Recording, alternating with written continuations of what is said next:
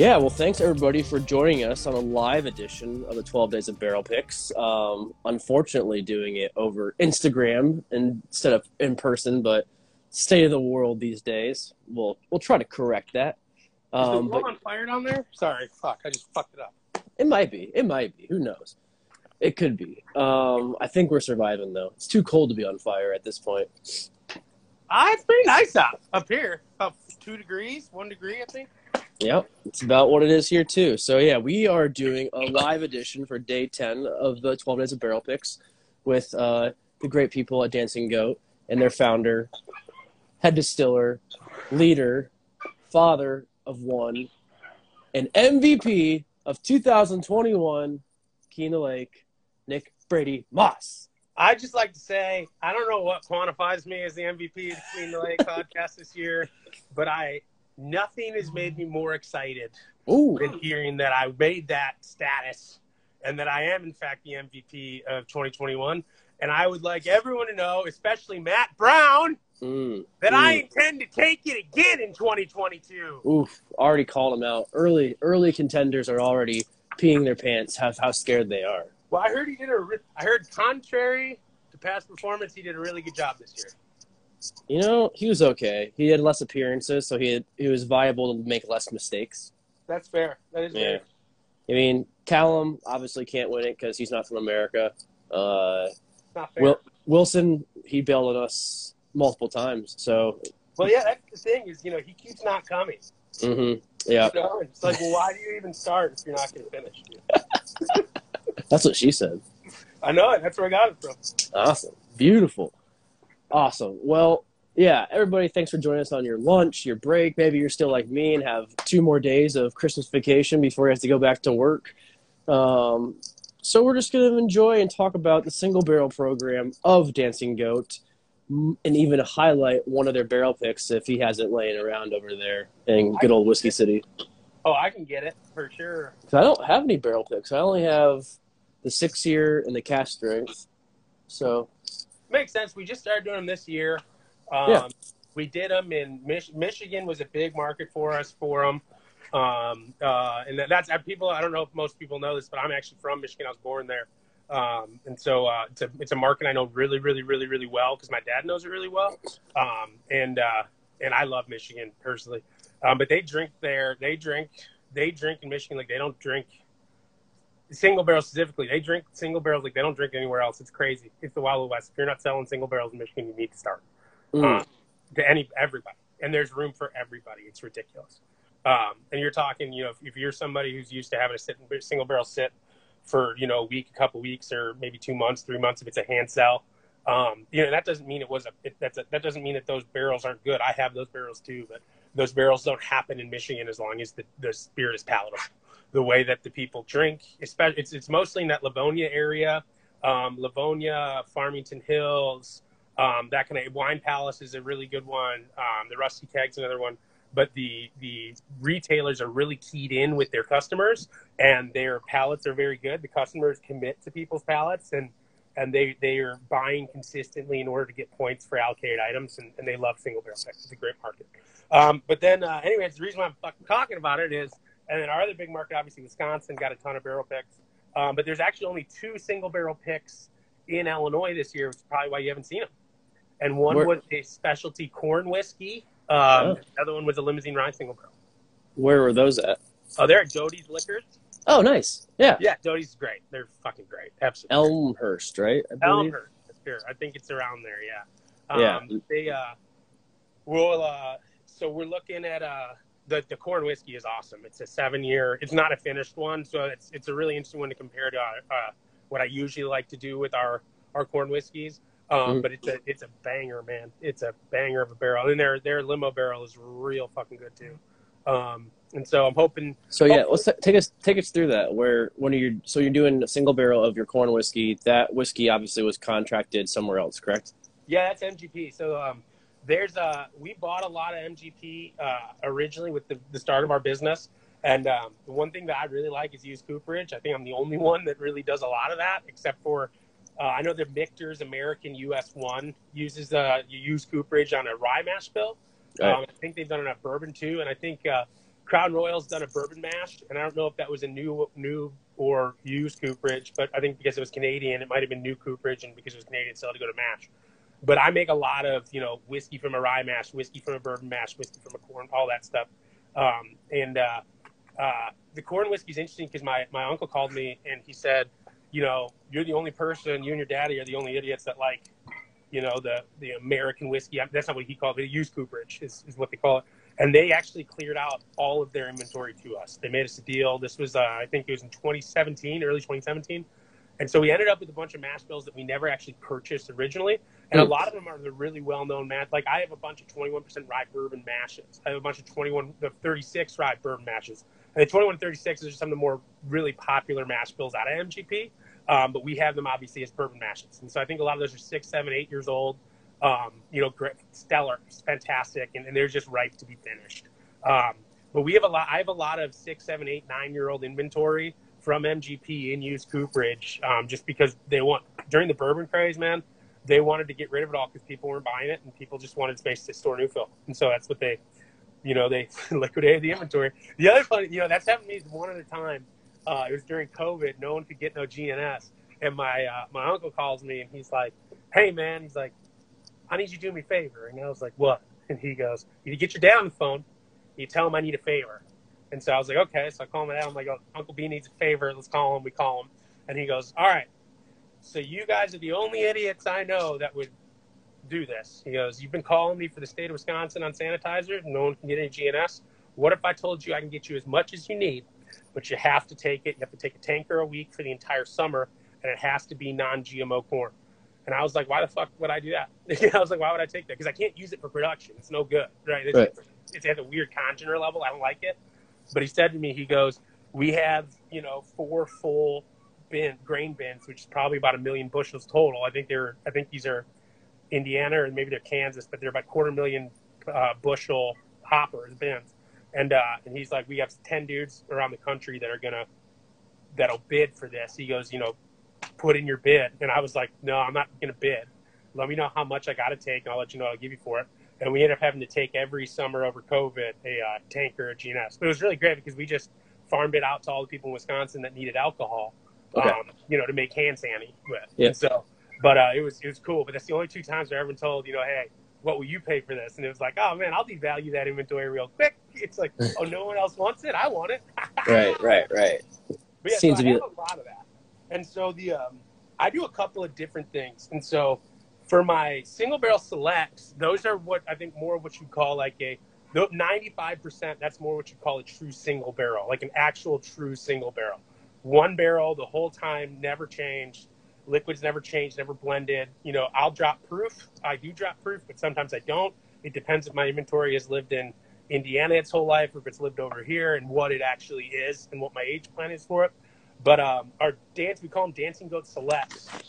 Dancing Goat great because sorry about that. That's where we do these true single barrels, mostly MGP sources. I'm just gonna walk in the vault right now. Right. And that's where a lot of people have seen like our American corn whiskeys, and then some of the like the 21 rye bourbon, the 36 rye bourbon. Those were all done through that American Dancing Goat American. So when you just talking about deciding if you're going to bring the proof down at all, what about aging it in Indiana and Wisconsin makes you determine what proof level to actually bottle it at? Oh no, we're losing Nick. Oh, we got you. Sorry, what did you say? Said when you talk about lowering the proof level on single barrels, because technically or usually traditionally single barrels are at cask strength for most companies. What comes into determining if it's going to be a lower proof based on being barrel aged in Indiana its whole life, or both Indiana and Wisconsin? I think the big thing that's going to determine how I proof it, and what is cask strength? You know what I'm saying? Because barrel entry and cask strength are never the same. If you're down in Kentucky, I've never in my entire life ever seen a Kentucky single barrel come out at 120.0 proof. You know what I mean? I guarantee you that's what most people are entering at or have been entering at. But down there, you get a lot more evaporation, you get a lot more angel share, you get a lot of that loss. But for me specifically, Depending on what I'm making is going to dictate what I want it to age at in terms of potential, like in terms of like solvent strength, right? And so I might add, I might let something sit at 120 proof for like 2 years and then knock it down to 115. And it won't take much to knock it down because it's already dropped to 116 or 117, But I want to get that, especially in my bourbons, I want a full spectrum of, uh, of, uh, I want a full spectrum of extraction of tannins. So I want to make sure that I'm getting tannins at all different proofs. Ding, ding, ding, ding. It's going to provide a much fuller and a much more diverse bouquet. And so I usually end up adding things like to my ryes. I'll drop them twice over their 6 year for my limo.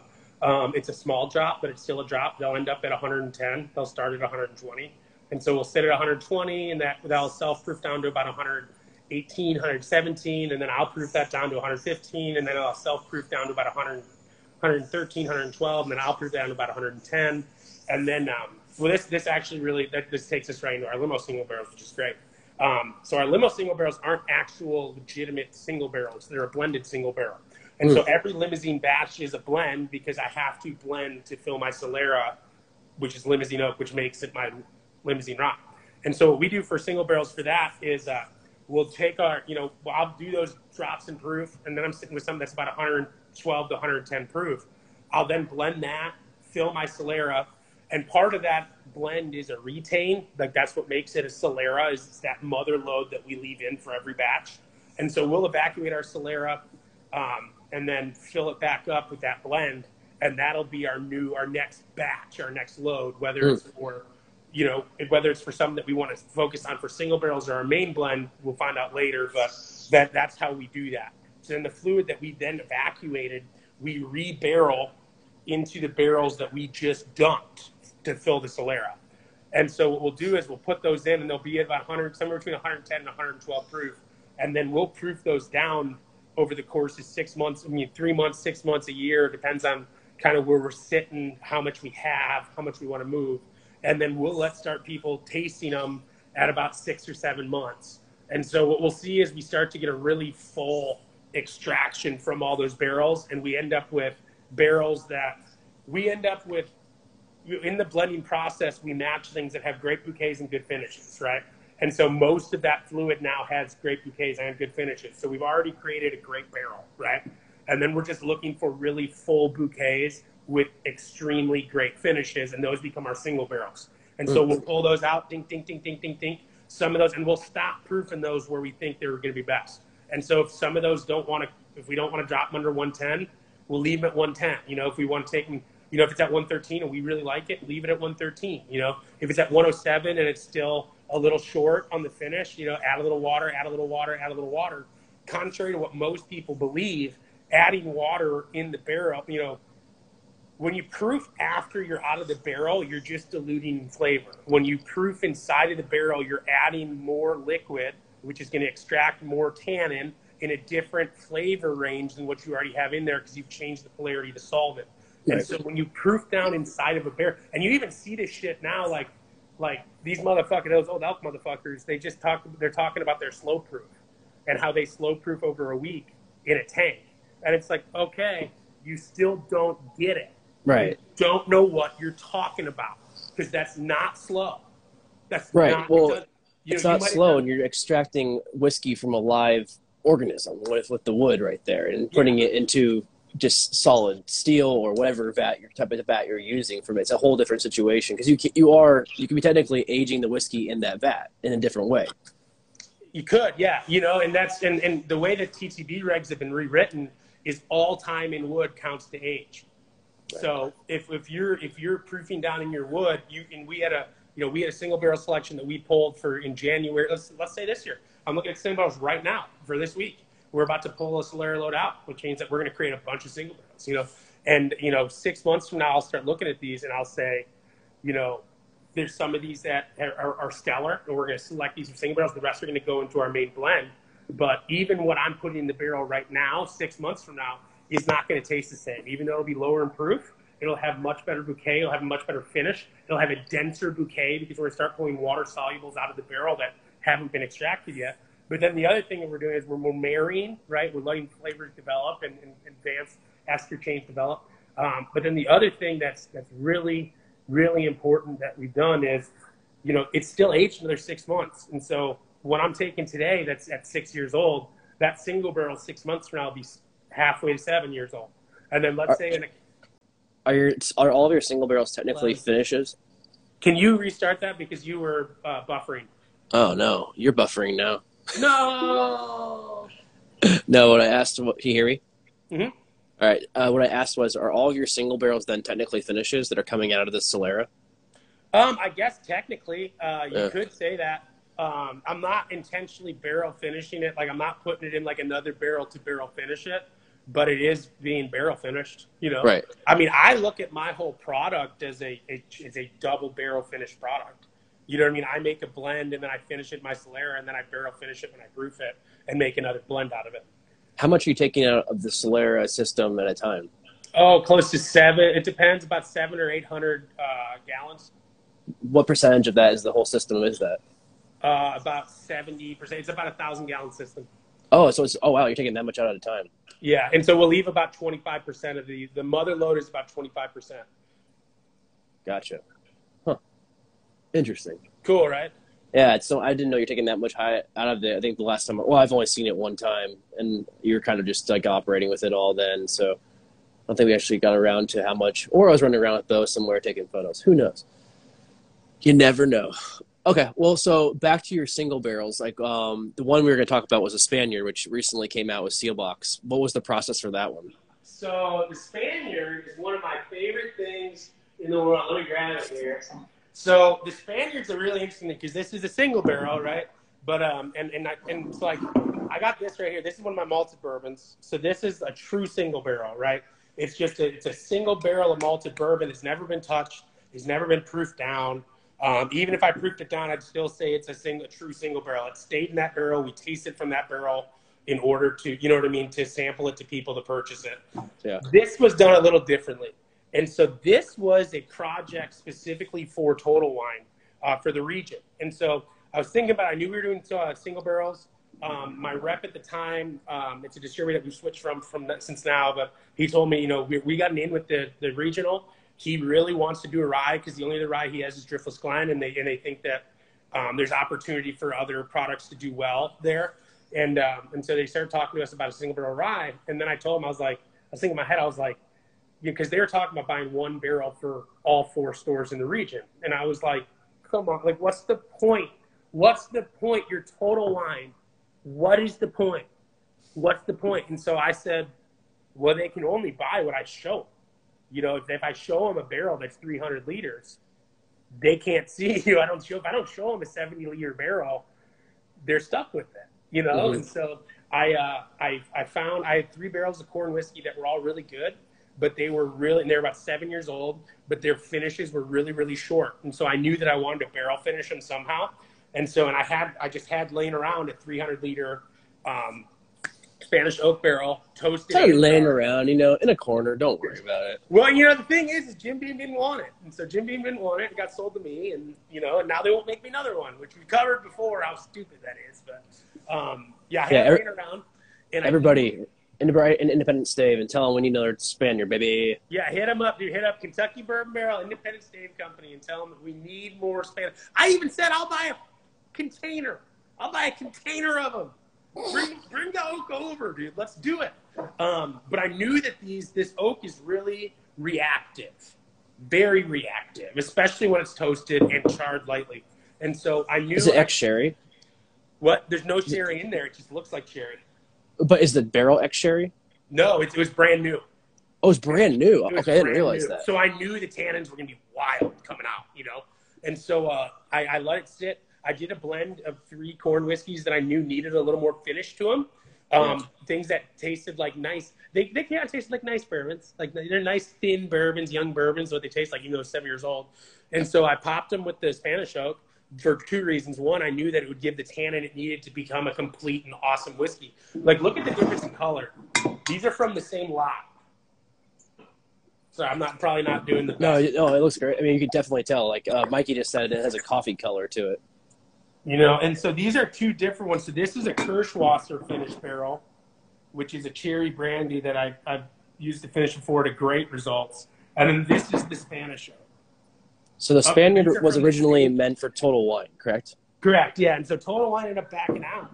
And then my buddy Drew, who runs the Entry Proof podcast, he had told me at his tasting in July, he said, if anything happens for any reason to Total Wine backing out, I want it. I'll do anything to get it. And so that's how he ended up with it through Sealbox. But what we did is, we blended 3 whiskeys that needed to be improved, and then we found the barrel that would improve them, and we made a perfect, what I would call a perfect single barrel. I love this barrel. And it's so fun for me because people will get it, and they're skeptical for a lot of different reasons.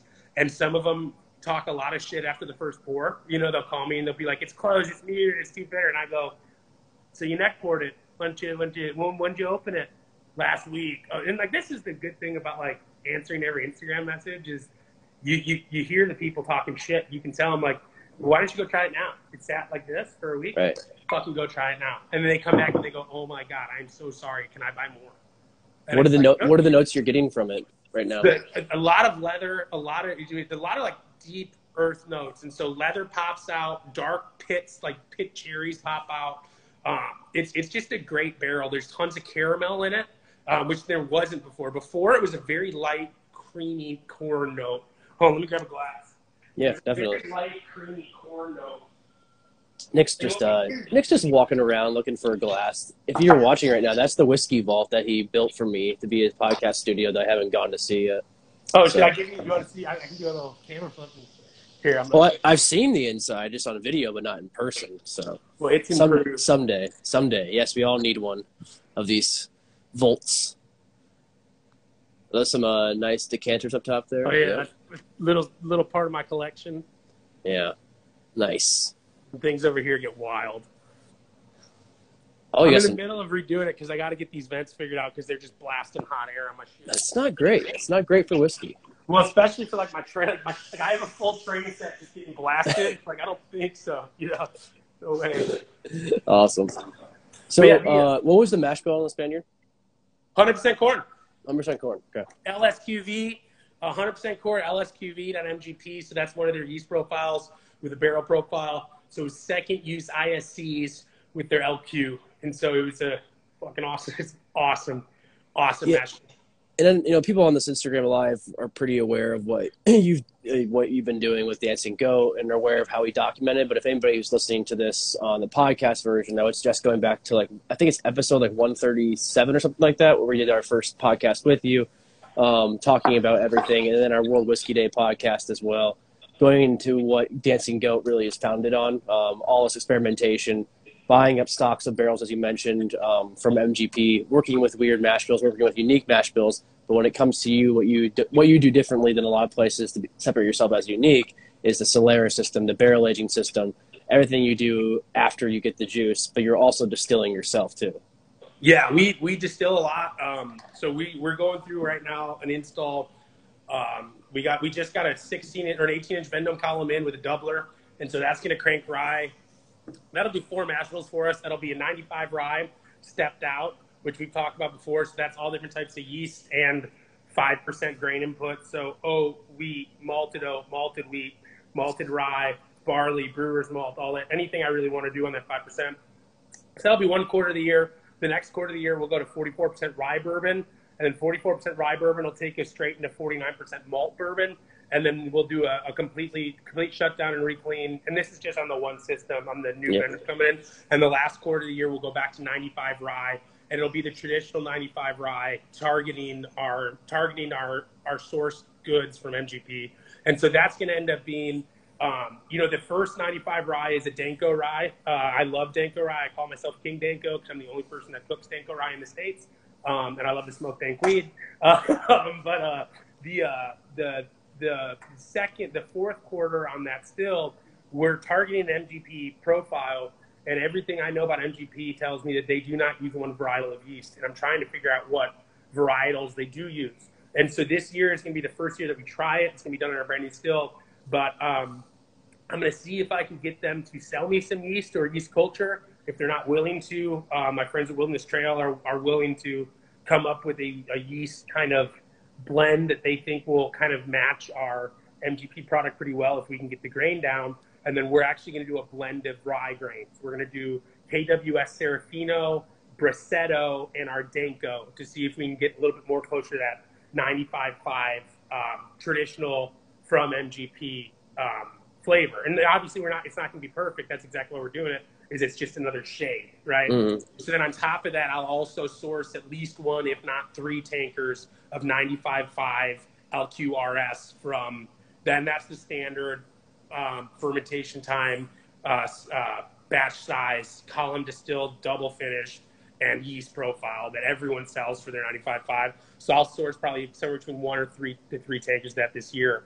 And then the other 3 mash bills, or the other 2 mash bills on that, the 49 malted bourbon and the 44% rye bourbon, will also source a tanker each of those.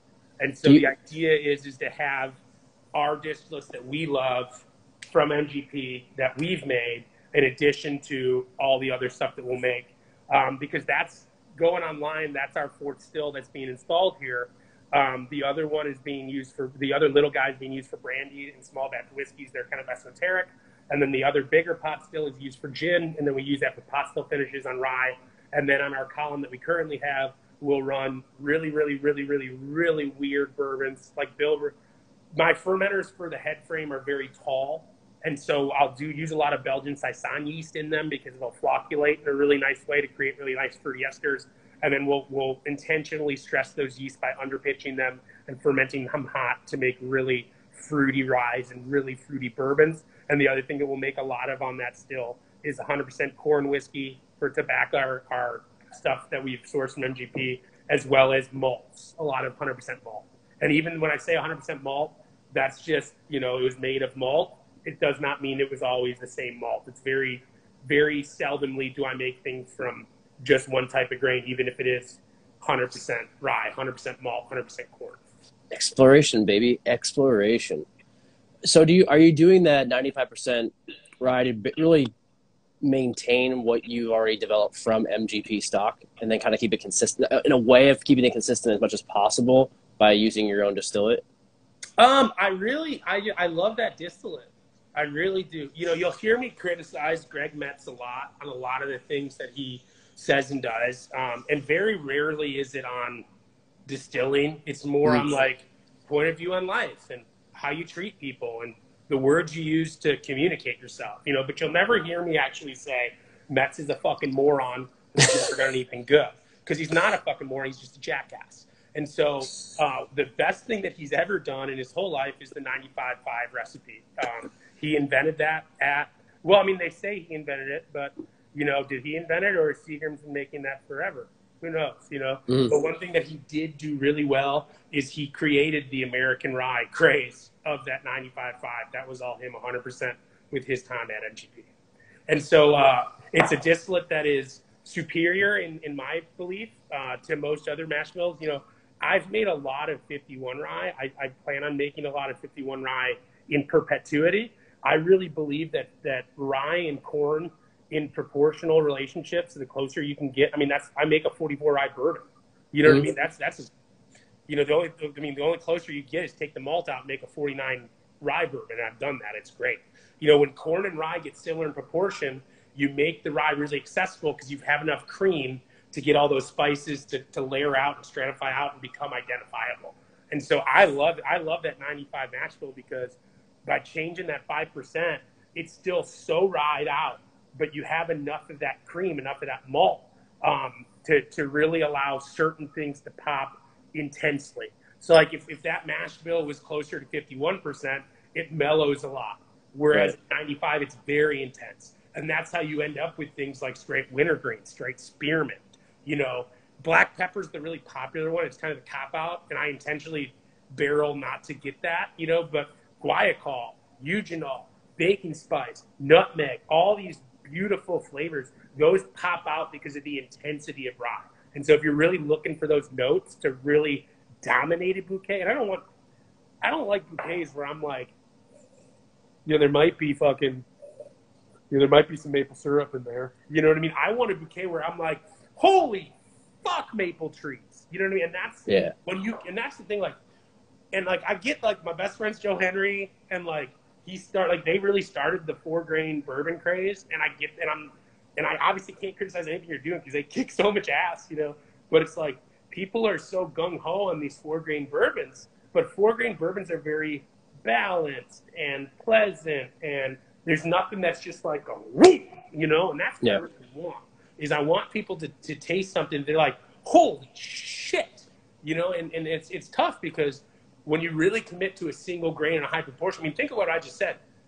On that still that's going, it's an 18-inch Vendome column with a doubler that I plan on running 24 hours a day within the next 2 years. I'm going to be making a fucking shit ton of booze on that thing. It's only going to be 4 mash bills. And every single one of them is overly committed to something. 49% barley malt bourbon, that's fucking crazy. You're 44% rye bourbon. That's a high. I mean, not a lot of people are making. I don't think anyone's making a 44 rye. That is the definition of high rye, I think. And the rest are 95% rye, and that's all I'm going to make on there. Because one, because I can have other stills, but two, that's what I believe in. And once I get to the point where I can really start cranking, you know, malted bourbon and high rye bourbon and single barrels of my own, I'd love to be doing that. I really hope one day to be at the point where our distillates are in so high demand for our blend stock that our single barrels are only MGP sources, you know, but I don't know if we'll ever get there, you know. So do you plan on making single barrels from your own distillate? Eventually, yeah, I think a couple, you know, for sure. And then maybe they'll be, if the market keeps going the way it is, they might all go that way. You know what I mean? It all depends, you know, because I can always buy more. I can buy more MGP cheaper than I can make whiskey here. Do you want to make single barrels, or do you feel like you're forced to have single barrels? I was forced to make single barrels with my daddy, but I don't mind it. You know, the thing with us is like, I look at it as like, I don't want to just deplete my inventory because we had a hard year with COVID. Do you know what I'm saying? Like we're in a very privileged, and I acknowledge this. I'm sharing this with the community because I'm telling you ahead of time. I get that no one else is in this. Very few people are in this position. It doesn't matter if we did poorly during COVID. It doesn't matter if we sold less whiskey. My distillery is going to be fine. And so from my standpoint, I'm cash flowed already. Why don't I just sit on that inventory and blend it? You know, why don't I just, you know, all that limo that didn't sell from 2 years ago, fuck selling it 7 years. Let's sell it at 9 or 10. You know, we decided to really go heavy on single barrels. And I think in this case, I was incorrect. I think it was the right move to make. It's the market response for sure. Yeah. You know, it definitely did. It definitely turned a lot of heads for us. I mean, my business is up hundreds of % because of it. And it's not just all single barrels. So I think it really gave us the exposure, and it really gave us a lot. You know, one of the things that I've been suffering from is this old inventory in the market, you know, and that was something that encouraged people to get through that inventory was, you know, my single barrels coming in and being like, wow, this 6-year limo single barrel, we could be drinking this all the time, but we have this 3-year. Let's get the fuck rid of this 3-year. You know, it really got retailers to get rid of that old inventory, you know, which is great because then it started moving. But, you know, it's just the whole thing, you damned if you do, you damned if you don't. Yeah. You know? But from my perspective, because I, you know, being a consultant, I see a lot of people's inventories. I taste a lot of people's inventories. I buy a lot of whiskey for people, for distilleries. I have my own business where I sell whiskey to people if they have enough money that want to make their own brands. You know what I mean? So I'm tasting stocks out of MGP every fucking day of my life. Every day. And they're not even mine. Every single day, even Saturday and Sunday, because I couldn't drink enough during the week. Where I've tasted so much of this shit, man. And, like, there's very few actual single barrels that are stellar. Like, I did over 40 single barrels this year. And it's not because I had 40 great single barrels, right? It's because I had 37 stellar blended single barrels that I made. I blended and then refinished and sold those as limo single barrels. I created those by blending. I'm worried about the oversaturation of single barrels here in the next 5 to 10 years because we've had a lot of conversations during this series about you're tasting 5, 6, 7 samples from single barrels while you choose your single barrel, and there might only be one in there that's true. One that's true to this is very unique, but brings you back to that core representation of the brand or whatever SKU that it's representing from that distillery. But then you get other whiskeys that are just there because they were barrel aged in one barrel. And it can be now put out as a single barrel, and it might taste a little bit different, but is it exciting enough to the palate? Is it exciting enough to an audience who really wants to taste something unique versus wants to have a trophy on their shelf? Yeah, it's, you know, and that's the thing is like, well, I think everyone wants trophies on their shelf. You know, and then that in and of itself, and that's the crazy thing, man. Like, I popped some allocated bottles this break, and it's like, man, what the fuck are we standing in line for this shit? Hey, I love that. This is my trophy, baby. May the fourth be with you, baby boy. Yeah. I love that. You know, and everyone wants a jersey chase, and we've talked about this a lot, you know, but it's like, what are you going to drink if you're jersey chasing and you're collecting trophies? Well, pop some single barrels. And it's sad because the market's going to get flooded with single barrels that aren't going to move. You know what I mean? And then people aren't going to buy others because the only other stuff they're going to want to bring in is, oh, that's what I'm talking about. May the fourth be with you, baby. Jersey chasing, baby. I love it. But the thing is, like, you know, it's tough for me because, like, it's just weird, man. Like, think of it this way, right? Blue Run. Those dudes go out and they hire Jimmy Russell and they source tote whiskey that everyone else that's a jackass, I'm not calling them a jackass, but every other jackass that wanted to do a money grab, literally, hold on, I got him right here. Nick is searching for the bottle for everybody who will be listening to the podcast later and is not watching this extremely entertaining Instagram live conversation. You guys ever wonder, like I think it was the last 3 years, where the fuck all this came from? Yeah, every time I see stuff like that. 14, and it's all 14 and 15-year-old Kentucky straight bourbon whiskey, and it's all in a package that you know clearly was done by a marketing company, clearly cost them a lot of money. Probably and it's all like $150, $200, $300. Yeah. It's all the fucking same. It's the same fucking tote whiskey. It's all the fucking same. Do you know what I'm saying? It's just like, but so you got people like this and people like Blue Note and people who have come out with this whiskey that's all the fucking same in these master crafted. I think Blue Note is Blue Run. Is it Blue Run? The Butterfly. Whatever is the Butterfly. Blue Run, not Blue Note. Blue Run. So they're using 100% sourced distillates. Jimmy Russell's doing their blending for them. They have the dude from Nike SB Dunks designing the bottles. Where is there any authenticity in that brand? There's none. There's fucking none. But everyone wants to line up for their allocations and collect all the butterflies and all this shit. These motherfuckers, who are these people? No one knows who these people are. There is no one can tell me who these people are.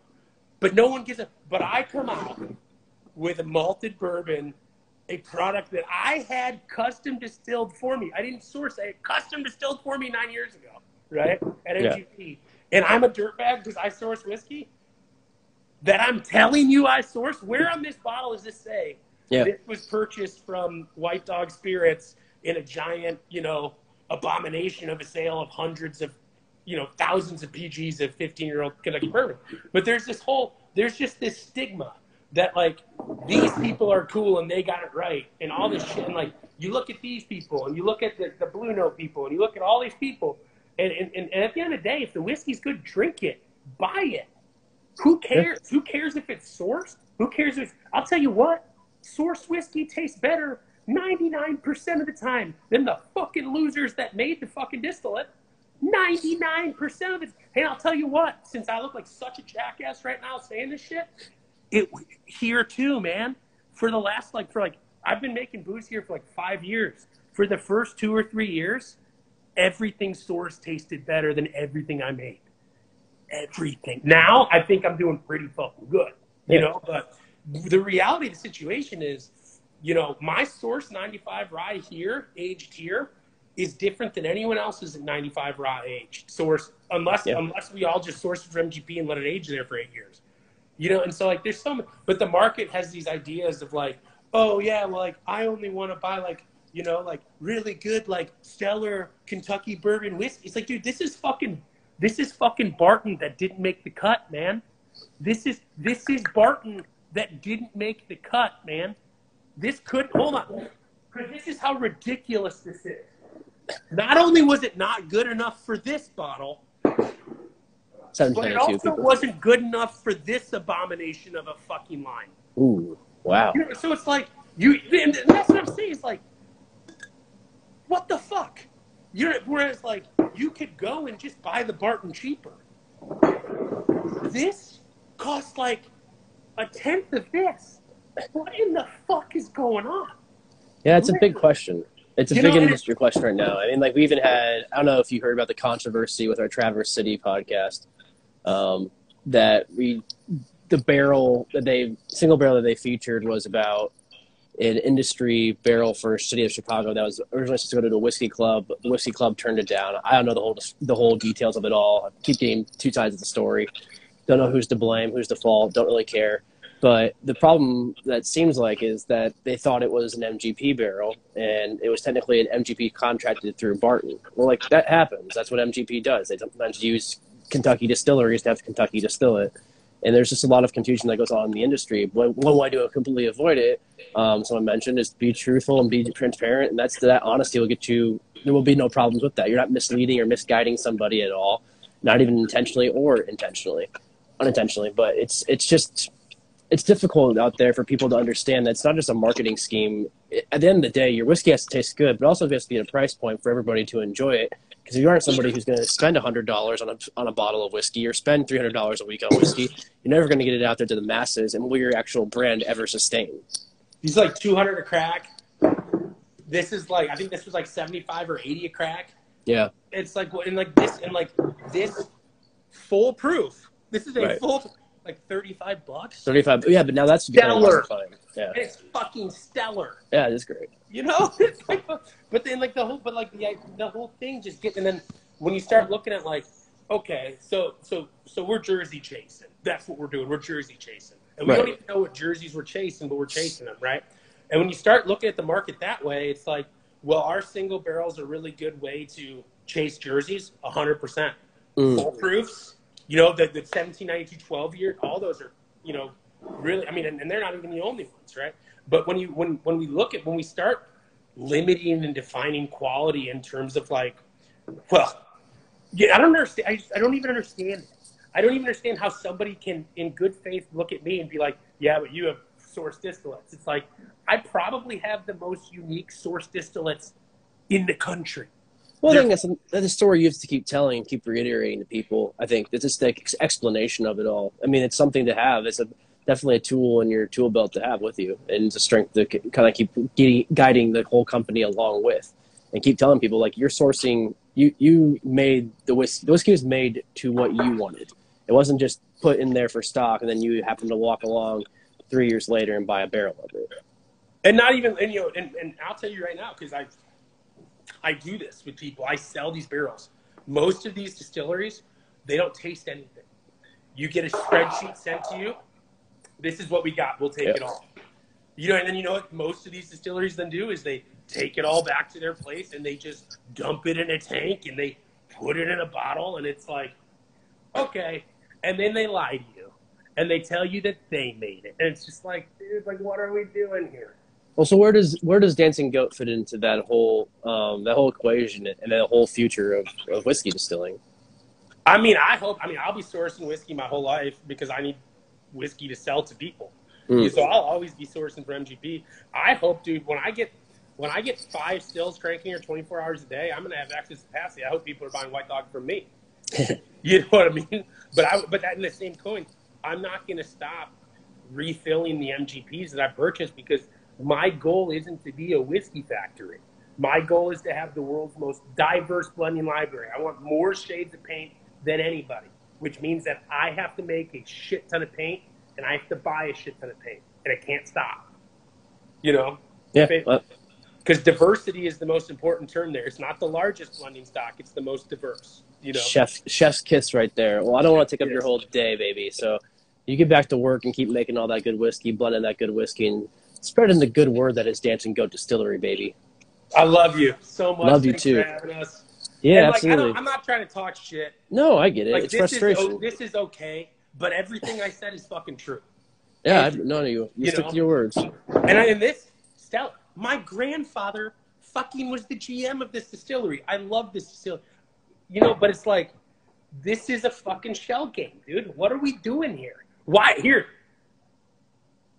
If you want to criticize anything I've said today, the only thing that you can fucking criticize, why the fuck did I even buy these bottles? That's what I was thinking. That was the number one question.